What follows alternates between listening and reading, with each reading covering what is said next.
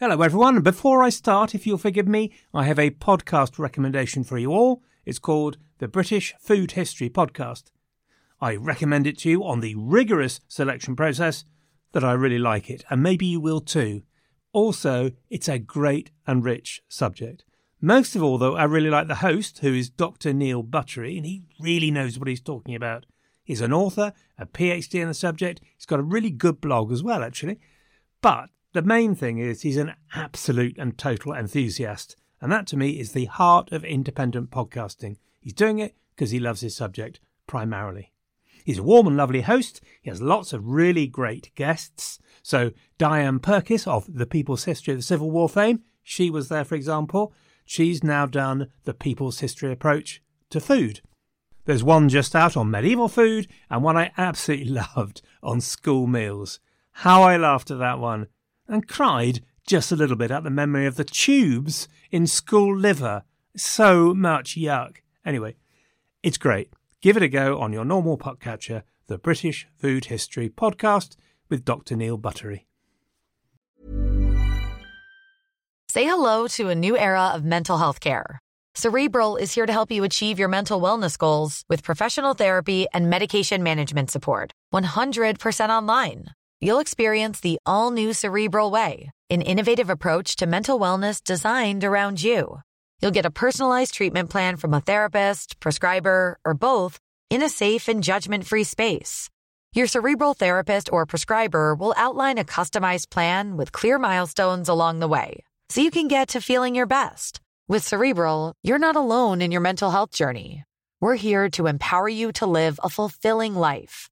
So take that first step towards a brighter future and sign up today at Cerebral.com/podcast and use code ACAST to get 15% off your first month. Offer only valid on monthly plans. Other exclusions may apply. Offer ends July 31st, 2024. See site for details.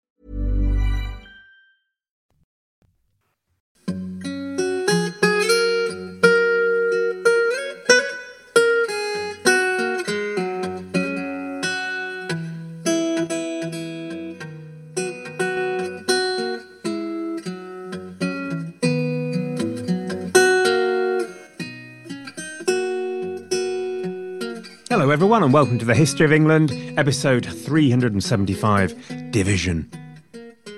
Now look, last week I shamelessly and most unprofessionally left you with a dramatic and cliffhangery kind of statement. I am sorry. It was just tawdry and populist. I feel so ashamed. Still, what was this grenade that the Scottish commissioners had lobbed into the English body politic? And why did it knock the growing prospect of a peaceful outcome over mid-wicket for 6? Well, the Scots were worried about how things were going. I'm not suggesting for a moment that they wanted to derail a peaceful settlement and condemn the three kingdoms to war, far from it. But as I previously stated, ad nauseam I believe, it was essential for them that it was the right kind of settlement, the right kind of peace. They did not trust Charles anymore. After all the evasions and half-truths, and who can blame them? They did not want Charles patching things up with the English Parliament and then appearing over the border to rip up the most perfect Kirk and impose bishops upon them once more. So, England must become Presbyterian. The shelving of the root and branch petition, the apparent moderation of Pym, Hampden and the Reformers put the wind up where it really had no right to go. Plus, it seemed to them that the arch-incendiary and the big danger to them all, the king's right-hand man, the lord with the finger on the button of an Irish army, was going to escape destruction, and that would never do. So, the Scottish commissioners got their best wordsmith on the job, Alexander Henderson, who'd penned the National Covenant that had captured the imagination and aspirations of a nation. And he broke out his Ollivander's box with his golden quill with core of phoenix feather, and penned a proclamation to make the Scottish cause rise from the prospect of the ashes ahead. The Declaration was a bitterly written document, and it had two main messages. Firstly, it demanded that Strafford's trial must go ahead immediately. Stop dragging your feet, you darned Sassenachs. Mercy to the bad is cruelty against the good. Better one perish than unity, they declaimed. The date is very important here. It is the 24th of February, which in a few centuries will be my brother's birthday. That, though, was not the reason. The reason was Strafford. That very day, he was due to come before the Lords to make his formal responses to the accusations made against him. The Scots needed to stiffen the sinews of the listening Lords. Secondly, the Declaration demanded the abolition of the episcopacy in England. This was even more explosive, and the king went bonkers. He hauled the Scots commissioners in front of him. Robert Bailey in his letters reported that the king was livid, inflamed as he never was before. One of the other commissioners and co-author of the National Covenant, Archibald Johnston of Warriston, might have been a bit alarmed at the level of reaction he saw. The king has gone stark mad at it. Well, no wonder. There was ranting, or probably, knowing Alec Guinness, restrained but evident fury. Charles threatened to denounce the Declaration and to make the commissioners pay for having printed it. The fact that it had been printed and found its way onto the streets, now that was a major escalator of the crime. It quadrupled the offence, because this meant popular rabble-rousing, public coercion of the king. The fact that it had been printed as a handbill, and therefore as easy as possible to circulate, a single page, made it clear that the Scots wanted as many people as possible to see this declaration. Now, at the meeting there was Scottish backpedalling. Oh, no, King, we didn't mean to intervene in English politics. Yeah, right, thought Charles. Now, there are a few things. I don't want to go overboard, but indulge me. Firstly, here were the Scots, supposedly here to negotiate a treaty for Scotland, playing politics with England, trying to whip up the London mob.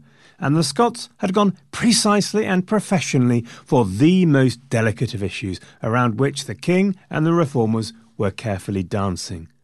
For Charles, both these issues, the life of his servant Strafford and the role of the divinely appointed bishops, were non-negotiable. So how to interpret this?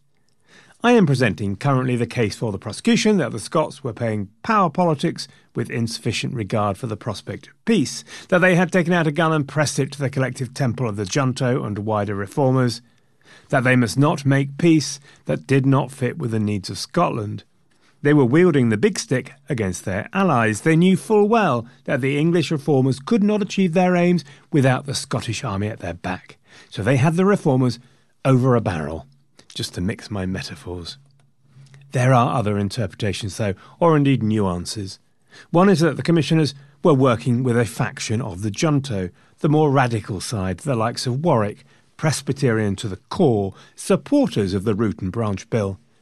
It seems possible that it was not the Scots who had printed the handbill. John Adamson, the historian, believes it to have been Warwick's bro, the Earl of Holland. Jonathan Healy also suggests that Warwick just called in his allies, the Scots, and that the radicals of the junto initiated this as a tactic and therefore were every bit as responsible as the Scots were.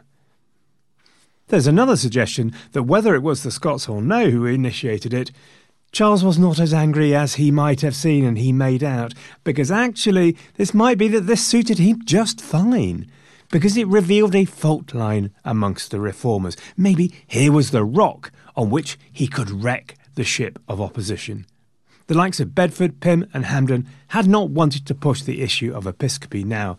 They wanted to get to a peace which had looked tantalisingly close, and so they'd held back on that issue. It's very probable, for example, that if simply following his desires, Hampden would have supported the abolition of the bishops. So, Charles saw this declaration as driving a wedge between the moderates of Bedford, the radicals of Warwick, and he could achieve a solution with the moderates.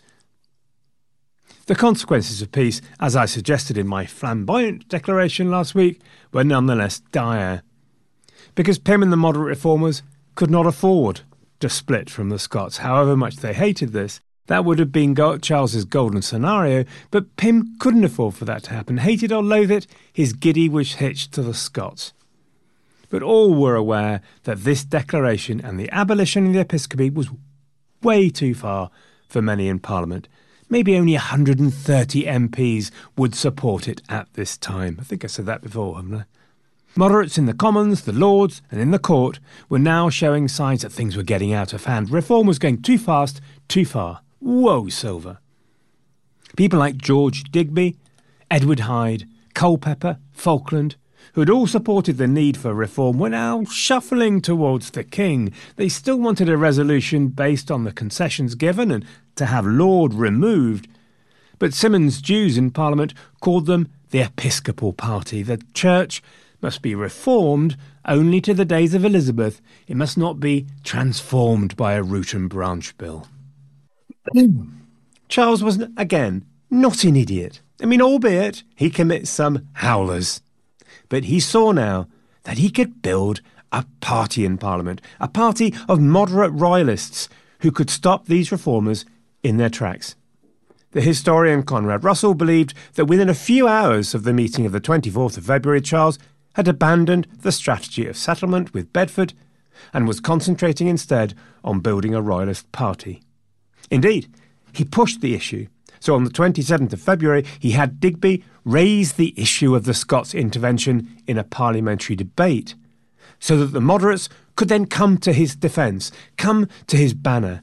He was actually fanning the flames of this and exploiting the ever-present fear amongst moderates of social upheaval, of the mob, of chaos. Some people will put no difference between reformation and alteration of government. Hence it comes that divine service is irreverently disrupted, petitions tumultuously given, and much of my revenue detained or disputed, Charles warned. The Venetian ambassador reported home that behind the scenes Charles warned whoever he could get his hands on that, to paraphrase, they were all going to hell in a handcart. The people might be encouraged to shake off the yoke of monarchy. And if they did, they'd be coming for the rest of you.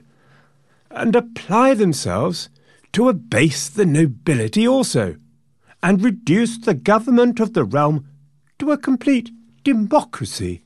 No! Horror of horrors! Democracy is such a four-letter word in the 17th century. Digby, in challenging Parliament on the Scots paper, denounced the tumultuous assemblies of the people. He painted a picture of a tyranny of Presbyterianism and warned that the bishops would simply be replaced by a pope in every parish. Worse, going back to that four-letter word again, if we make a parity in the church, we must come to a parity in the Commonwealth. This, then, is the formation of the Royalist message, all through the forthcoming year, and at the Restoration. The monarch stood for permanence, social stability, the maintenance of the established social order. The king was forming a party with a manifesto, philosophy, and rallying cry. He does seem finally to have learned something from his failure to succeed with the same strategy in Scotland. Now, it might be nice at this point to briefly nip across the channel and see what the Europeans thought of all this. Very briefly, Spanish knickers were in a bit of a twist. Philip was fearing the worst and was reported as saying that it was imperative that we do not lose the king. Should that country become a republic, I have no doubt I will lose my province of Flanders. Count Olivares warned the Imperial Council that a resulting alliance between the English and the Dutch would form a union of neighbour republics, from which could be feared an irresistible invasion of all Europe. By heck! In France, the English ambassador, the Earl of Leicester, was hearing similar dire views of English fortunes. The Earls of Leicester, just FYI, are now Sidneys, not Dudleys anymore. The Dudleys are all gone, they're all over. Robert Sidney, the current Earl of Leicester, was a rather hapless, dithery sort of bloke who can't decide between the King and Parliament all the way through, and who became Lord Lieutenant of Ireland after Strafford, but resigned in 1643, having never set a foot there. His sons, though, Philip Sidney and Algernon Sidney, would fight for Parliament, and Algernon Sidney would die the darling of the good old cause. Anyway, that's for the future. For now, Leicester reported that they begin to talk here already as if England were half lost, and that the English nation dares not or will not look the Scot in the face. There was even a rumour that Protestants were plotting that Charles should be replaced by the Winter Queen. Richelieu, however, was a man made of iron and had none of the apocalyptic fears of the Spanish. Tosh, he said, in French, obviously, so possibly something like tush, not sure. Anyway, England today has become a nation useless to the rest of all the world, and consequently of no consideration. Ouch, that is so cutting. Les Français, sacre bleu. So, when the Prince of Orange came seeking a marriage alliance between his lad William and Charles's lass Mary, Henrietta made a counter-suggestion of an alliance with France. Richelieu said non, non, non. And so it was the Dutch to whom Charles turned, and history would be made. Now I know you're all waiting to hear about Strafford and how his response to the accusations of Parliament would go, but I'm sorry, we're not going to get into that until next week. There's plenty of time for it. More importantly now, it would be good to have another chat about religion. You know it makes sense. I realise it's not particularly sexy to the modern ear. We want to hear about democracy, freedom, liberty. But the fact remains that the health of the soul for eternity was far more important to most 17th century Europeans. And who are we to say they were wrong? Charles then had apparently accepted that some compromise even over the church was required. I mean, it has to be said that his announcement that the church would be modelled on Queen Elizabeth's time is worryingly vague. What exactly was that? Charles had already made that sort of announcement before, and his idea of the Elizabethan church had turned out to differ wildly from what most others had been living with. Still, let's give the lad the benefit, shall we? Charles had called in a couple of divines to him in January to help him out, an Irishman, the Archbishop of Ireland, James Usher, and a Welshman, the Archbishop of York, John Williams, who had just been sprung from prison where Laud had kindly popped him. They came up with a scheme to try to bridge the gap between Laudianism and Presbyterianism, something of a challenge. But it had a sort of stripped-down episcopacy which they claimed took them back to the early church, a key desire always of Protestantism, of course. It seemed some aspects of this had the king interested. Incidentally, while we're on it, James Usher is the bloke, I did not know this, who worked out that the earth was created around about tea time on the 22nd of October 4004 BC. Give an hour or two either way. I did know that was the figure. I had a Bible once with dates in the margin, but did not know who came up with it. Wild. The remarkable thing about the 1640s, or one of the remarkable things about the 1640s, is that the rain fell on the ground of religion and 1,000 desert flowers bloomed. In a couple of generations, this would lead Voltaire to remark that if there was only one religion in England, there would be a danger of despotism. If there were two, they'd cut each other's throats. But there are 30, and they live in peace and happiness.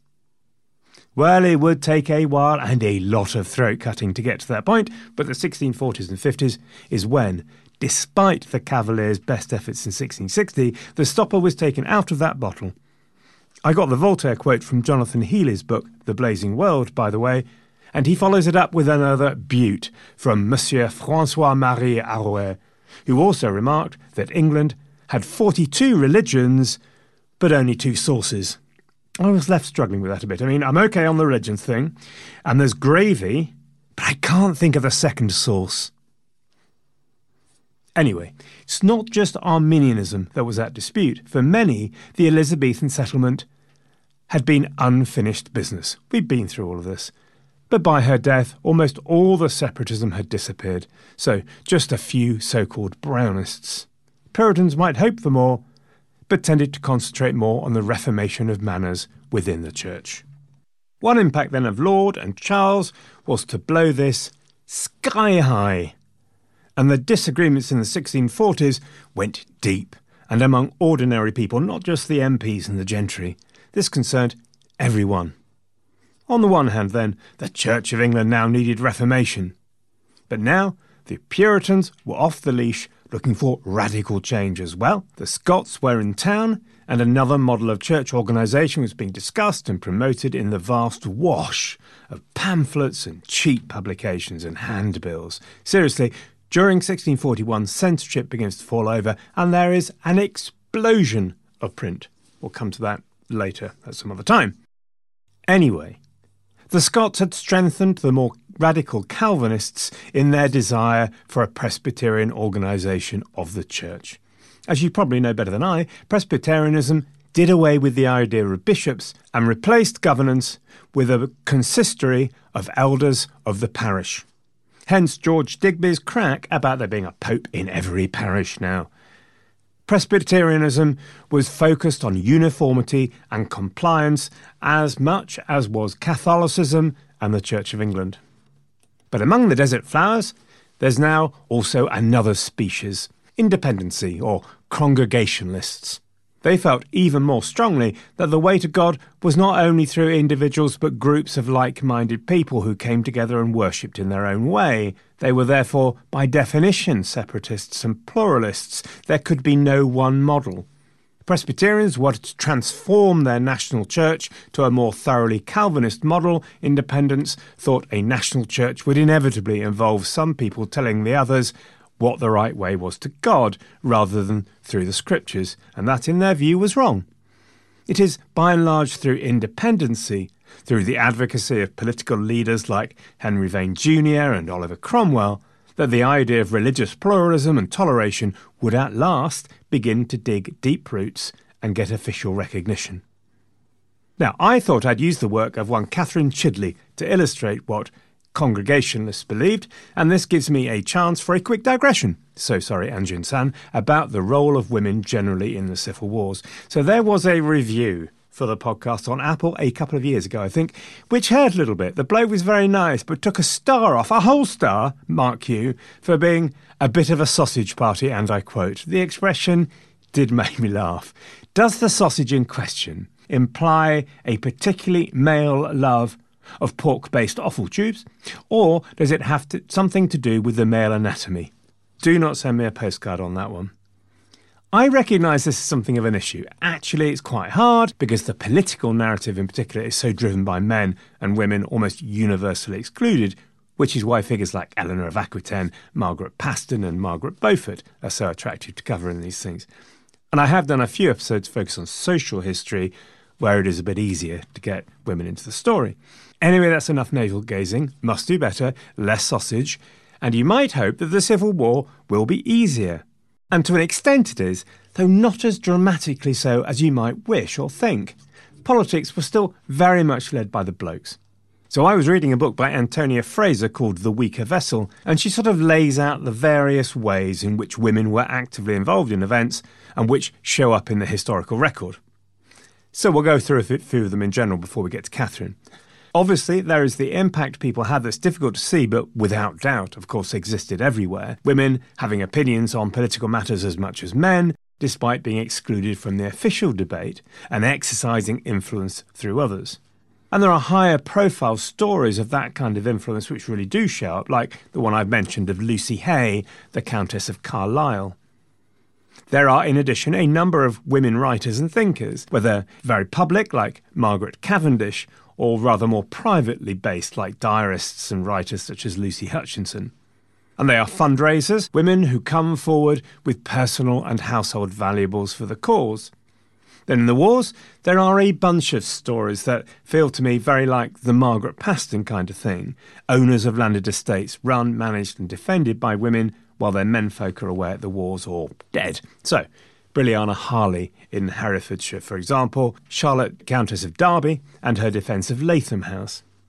There's a few of those, and there's also stories of people like Jane Horwood, who get involved either in royalist intelligence and resistance or trying to help the king escape from various fortresses.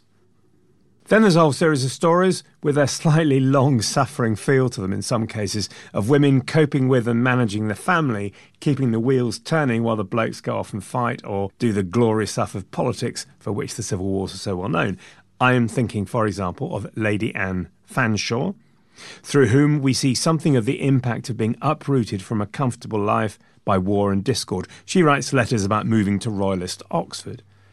And there's Elizabeth Lilbourne, such a story, married to a right wick bugger, as I think James Herriot's clients would have called him, wick, meaning stubborn, stiff-necked, to the extreme. sort of thing, John Lilburn.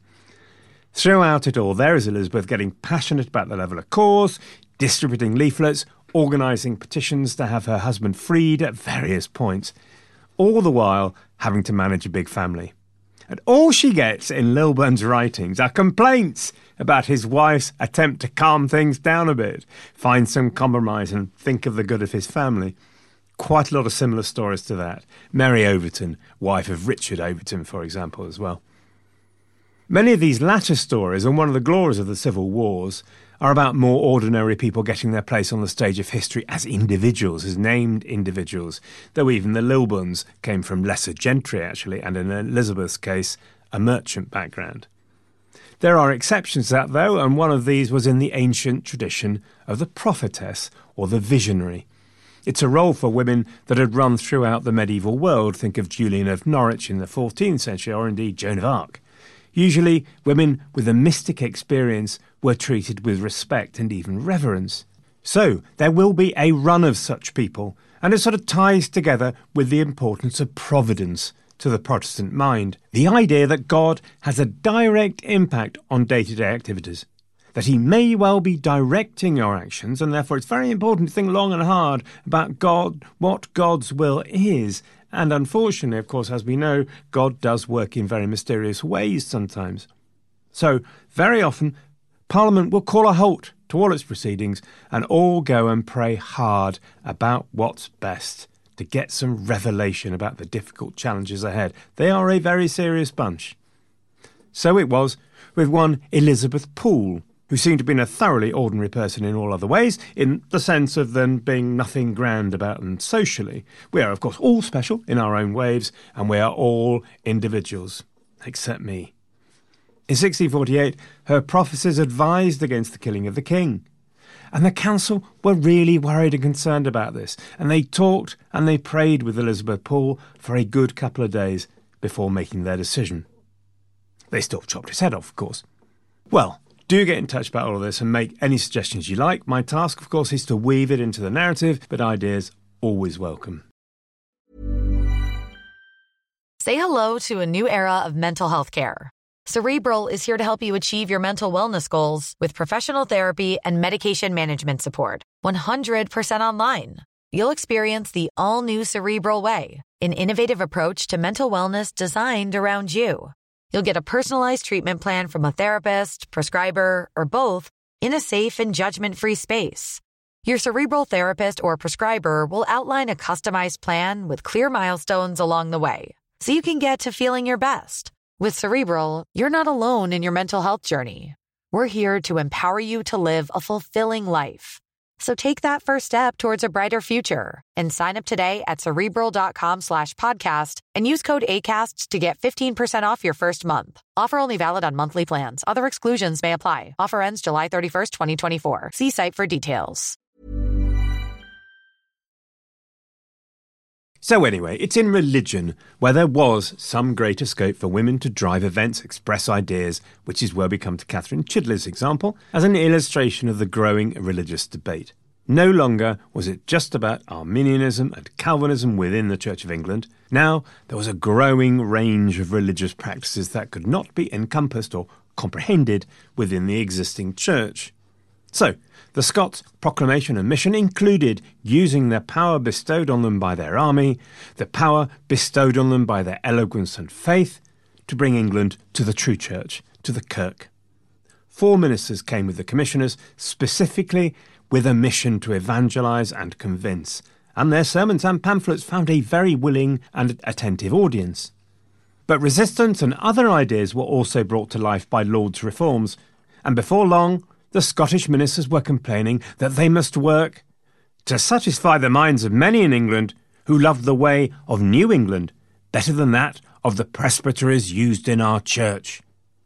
And one such will be the Chidleys. Catherine Chidley then was probably born around the turn of the 16th century in Shrewsbury, and we have absolutely zero record of her background and early life. The first record we have any record of her is in 1616 when she marries a man, a tailor, one Daniel Chidley. You see my problem with sausages? Catherine then flits across the record of history because in 1626 she and her husband were reported to the church courts for non-attendance. The local vicar had a running battle with a conventicle that met regularly, and it seems the Chidleys went there instead of to the parish church. I should explain conventicle quickly. Sorry if I have done so before. I've done it over and over in the history of Scotland, but I don't think I've done it here. So many blessed podcasts, they all get jumbled up in my head like socks in a tumble dryer, like some sort of Kafkaesque dream sequence. Anyway, conventicle basically just meant a meeting, but it increasingly became a specifically religious meeting outside the official church. Unlicensed preachers or individuals might go there, or there might be readings of the Bible, that sort of thing. By the 1630s, in many places, especially with an Arminian bishop like Wren at Norwich, attendance at conventicles began to outnumber those at parish churches. Catherine was also reported because she refused to be church. Churching, you might remember, was that rather lovely-sounding old tradition of blessing women after they'd given birth. It sounds rather nice, everyone to gather and coo a bit. Not sure if you'd agree. Catherine, anyway, thought it was all flummery and superstitious nonsense.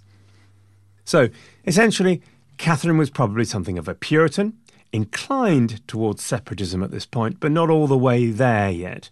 She continued to have her children baptised at the local parish church, for example, though that might be because you could get some serious gyp if you did not. Gyp, by the way, I learn, is a 16th century word. I take it to mean getting told off, but apparently it used to be originally a word used only towards insulting horses. Nice, isn't it? So many horses around back then, they had their own form of insult. Anyway, Catherine and Daniel, back to them, had a few children, including 2 Daniels. I believe we may have discussed the practice of having more than one child with the same Christian name. People were super keen to have children with their own forenames, so they went for belt and braces, just in case one of them dropped off the perch.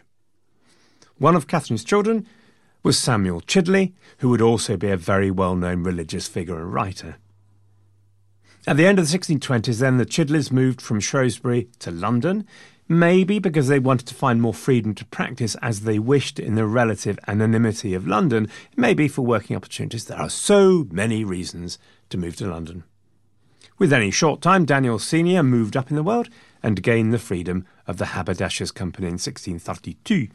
But their real passion was religion, and they seemed to have become fully fledged separatists, setting up conventicles with others like John Duppa and John Lilburne. Catherine then jumps into the public eye in 1641. The debate about religion was constant and furious. The Scots were very much joined by many Puritans who also wanted to adopt the Presbyterian model, and the pamphleting war was intense. One, Thomas Edward, was an English Presbyterian, and he, like many, were as disapproving of the independence as they were of the Church of England. They mocked what they saw as the chaos of independency, the lack of authority and order. They trusted not one whit in the ability of ordinary people to preach or understand the word of God. Sir Abs Thomas wrote, "How can the people, 3 or 4 visible saints or more, joined into a church, examine and try the learning, gifts, soundness of men for the ministry, who are themselves ignorant in all kinds of learning, and may be weak and injudicious?" Well, this kind of thing got Catherine proper worked up, and she published her first tract, an 81-page document called The Justification of the Independent Churches of Christ. Now, Catherine was very aware that women had to tread carefully in this world of debate, and her arguments are hooped around with various bits of self-deprecation and deference to men, acknowledgments of her own unworthiness. Women writers were often very conscious of this and forced to apologise in advance for their sex. So Elizabeth Warren, for example, a pamphleteer in 1645, even included in one tract, "We of the weaker sex have hereditary evil from our grandmother Eve." This was very much the way of it with women preachers too, and there are a number of women who preach in the independent churches. There's the example of Mrs. Ottaway, so-called mistress of all the she-preachers in Coleman Street, who was capable of preaching for well over an hour. Unfortunately, St. Paul had written in 1 Corinthians 14:34-35, "Let your women keep silence in the churches, for it is not permitted unto them to speak." And so women who were brave enough to stand out had to run a gauntlet of misogyny. They might be called brazen-faced, or prattler, or worse. There was a poem doing the rounds in 1641 called Lucifer's Lackey. It went like this. "When women preach and cobblers pray, the fiends in hell make holiday." The Puritans and Presbyterians were as hard on this element as any of the other churches, and they condemned the Independents for their latitude. William Prynne, for example, Presbyterian himself, condemned them for including bold, impudent housewives in their governance and meetings. So Catherine pays the price of admission. She begs for indulgence that her intervention is not laid down in a scholar-like way. But despite the apology, she goes for it with a will, and the justification is a ringing declaration of the principles that underpin independency. She defends their beliefs since they're based on the plain truth of the Holy Scripture. She celebrates the choice individuals should be able to make to worship as they wished, denied the right of any congregation to condemn any other, and that they needed to have no pastors, as Edward, the Church of England and Catholics claimed.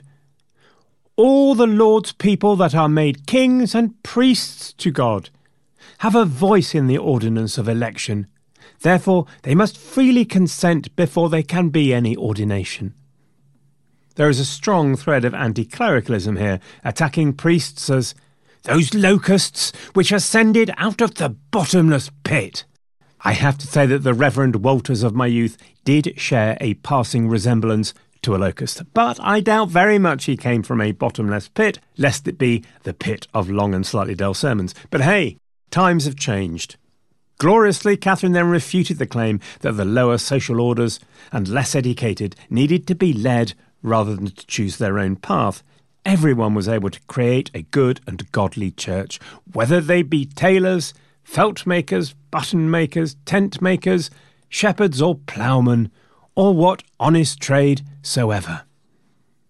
It's another example of how radical Protestantism went hand in hand with political and social radicalism, without really intending to, I suspect, because it was not that Catherine was a social radical outside of religion.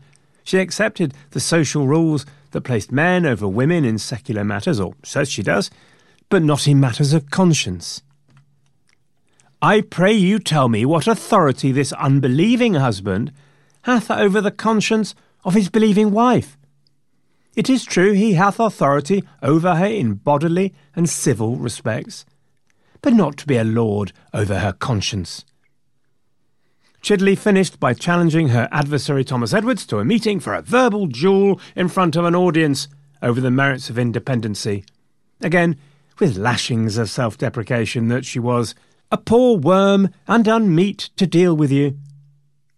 It appeared that no one from Thomas Edwards was available for comment on this invitation and their lack of appearance. Catherine Chidley and many others like her were part of a rising tide of independency, and they would become a force in the social, religious and political development of the mid-17th century. It's a little confusing in some ways, I should warn you.